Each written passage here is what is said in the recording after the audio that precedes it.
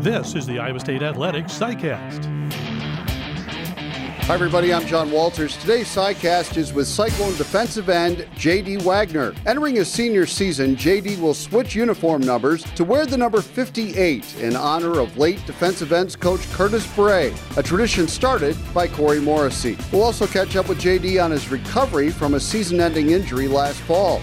We hope you'll enjoy our visit with J.D. Wagner. Well, J.D., you're going to be wearing the number 58 this season in memory of Coach Bray. Tell me a little bit about what that means to you to have that honor. It's because of Coach Bray that I'm at Iowa State. I didn't get recruited a whole bunch out of high school. I got looked at, but, I was always considered undersized. The only other offer I had was New Mexico State, so Coach Bray really saw potential in me, and he took a shot, and I always am thankful for him for that. Think about every day I get a chance to play, it's because of Coach Bray, ultimately. Yeah, and other guys have had that same honor, Corey Morrissey and Mitchell Myers last year. When somebody's that close to you, I imagine it's a pretty special feeling to get to wear that. Absolutely, and I wasn't as close to Coach Bray as Mitch and Corey was. I never actually played a season for him. I went through the fall with him, and then I think he passed away in January, it was early in the off season, and so I spent a lot of time with him. He'd come visit me at school my senior year all the time, and I got a lot of chance to meet with him. But to be in a conversation with Corey and Mitch is a huge honor for me in itself, and something that we really want to do is keep passing the number along, and just to keep the memory of him alive, and I think it'll be a really awesome deal. That is kind of cool that you want to keep that memory alive, because so often in life we forget, but this was a guy that was beloved by everybody that was ever around him, and so it's kind of cool that Iowa State does this. Yeah, absolutely. I never heard a bad thing about Coach Bray. He never talked about his playing days. I remember when we went to his funeral, he was a potential top 5 draft pick out of Pitt, and he never went because he hurt his knees, never said a word about it, and he was a hell of a player watching him, and just amazing that he never mentioned it one time. Tell me about your health. How are you doing coming back from a torn pec? Has the recovery process been pretty good for you? Absolutely. I wore the sling for about 6 weeks, did some light rehab, and then over the break I did more intense stuff by myself, really trying to get all the entire left side of my body comparable to my right. I'm doing more intense rehab, trying to get ready for spring ball, and just continue with that every day and being disciplined in it. Is it realistic to hope to compete in the spring or be limited, or what do you think the hopes are for the spring? I'm always going to try and compete just because I think I need more practice just as much as the next guy. Thought I played some good football last year, but it was only for 5 games. I haven't played a snap since October 1st, so obviously I need just as much practice as any newcomer coming in. I'm sure they'll limit me some, but any chance they tell me I can play, I'm definitely going to go in there and give it all I have. You did show a lot of progress in those 5 games you played last year. How good did that feel to be out there making that kind of contribution? When you take on the job of being a college football player, you realize that probably 1% of it is game day. The 12 out of 365 days guaranteed to play. And that's what I think about when I go out there, and really just first 2 games I didn't play a lot. I was on that dime package at nose guard, believe it or not, but the more I got to play out there, it was a new defense. A lot of guys were learning it, but it was probably some of the best football I've ever played in my life. I was contributing and making the right reads and making good plays, and it was definitely unfortunate to see it cut short, but I still got another year. I got a lot to be thankful for. Coach Rashid, Coach Campbell played the position himself in college. How exciting is it to work with those 2 guys? How much do you learn just being around them?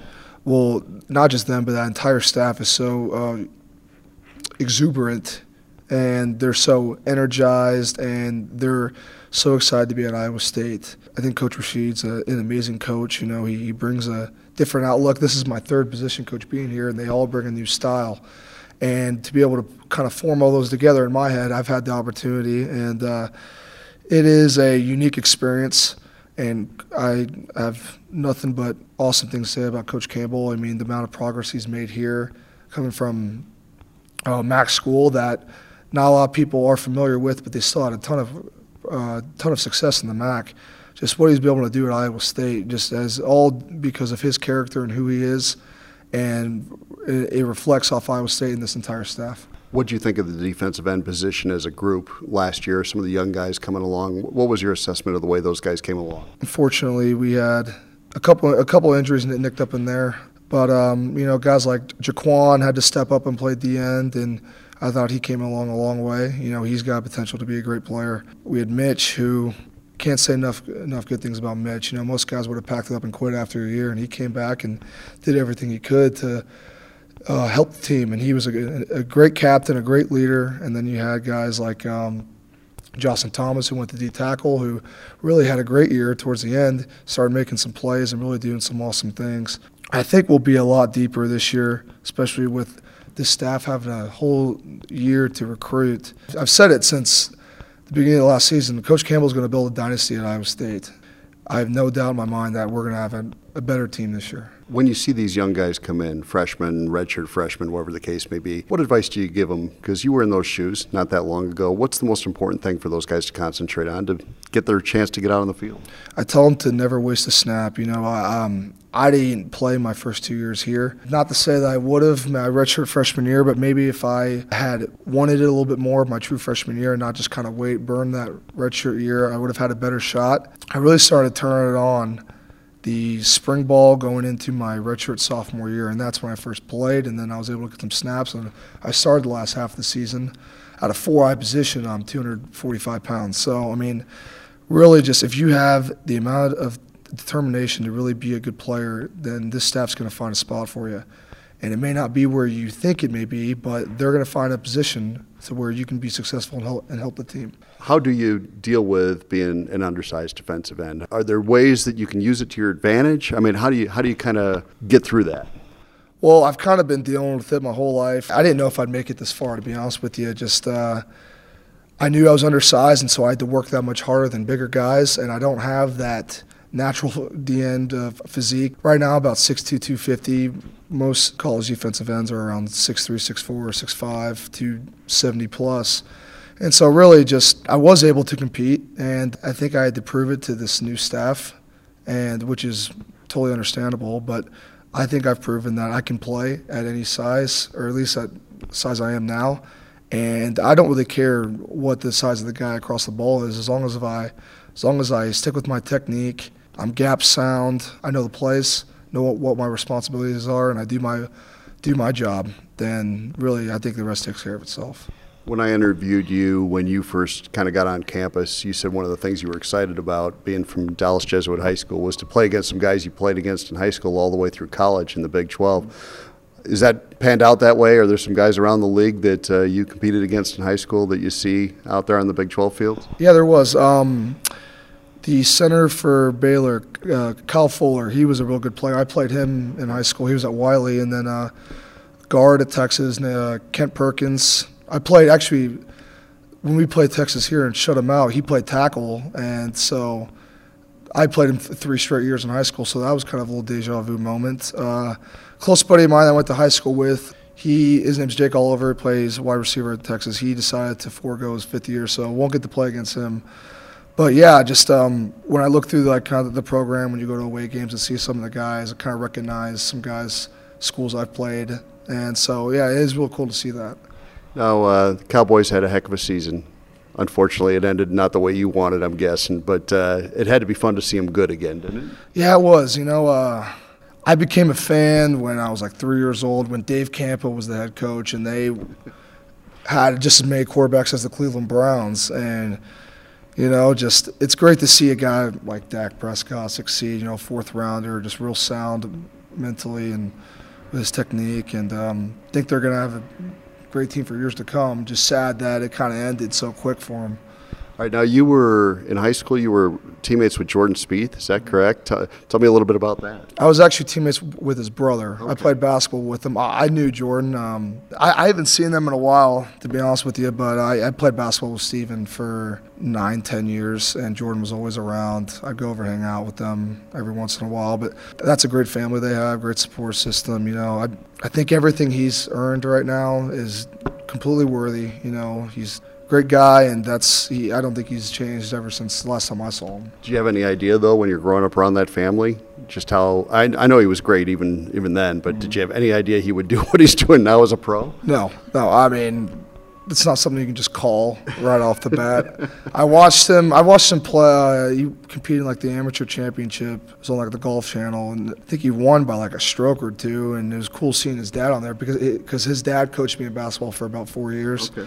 And so, but I wish him the best of luck every tournament he plays. I've been told that you are kind of a lighthearted guy that has some fun in the locker room, maybe does a couple imitations. Every assistant coach I've talked to has imitated Coach Rasheed. So do you do a Coach Rasheed imitation or not? I definitely have enough material to do a little bit of one, but I mean, I'm probably not as good as the assistants. Okay. As far as the locker room stuff, I mean, it's good to keep everything. I mean, there's so much serious things going on. It's good to have some fun every now and then. You got to keep it interesting and keep it unique and fun. Otherwise, you lose sight of what you're doing, and it just becomes more work than anything else. You got to enjoy the grind, enjoy the process, enjoy all the work you're doing. Otherwise, it's all for nothing, and you don't learn anything from it. Yeah, and you guys are around each other so much that if you're not enjoying each other, you're going to get sick of each other, aren't you? Oh, yeah. And, it's fun to mix around all the different personalities and see what fits and what needs work, and to kind of help those relationships grow because, there's guys on the team that if I wasn't at Iowa State, I would have never met that kind of background in my life.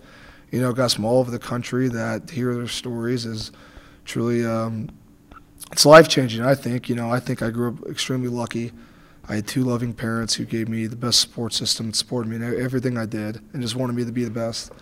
So just to hear some of those other guys and where they came from, I definitely am blessed. I'm extremely blessed in my life. All right, so you're going to give me one imitation. Who's your best one? I did Coach Egan all the time, and that was easy because a lot of it was directed at me. Coach Campbell, I could probably say some phrases he does. He'll talk about something about college football and say, the reality is it's a mirage, it's a facade.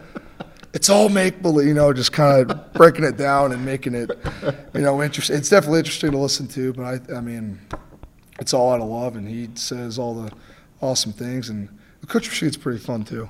Yeah, he can get after it, can't he? Oh yeah, he can. He's entertaining in the meeting room for sure, as long as on the field, and he definitely knows the grind of college football, and it's good to keep things light sometimes. So. I'm glad to hear your recovery's going well and continued success to you. You've been a success story already at Iowa State, but it sounds like it's going to continue, and that's awesome to hear. Thank you very much. I will keep working at it.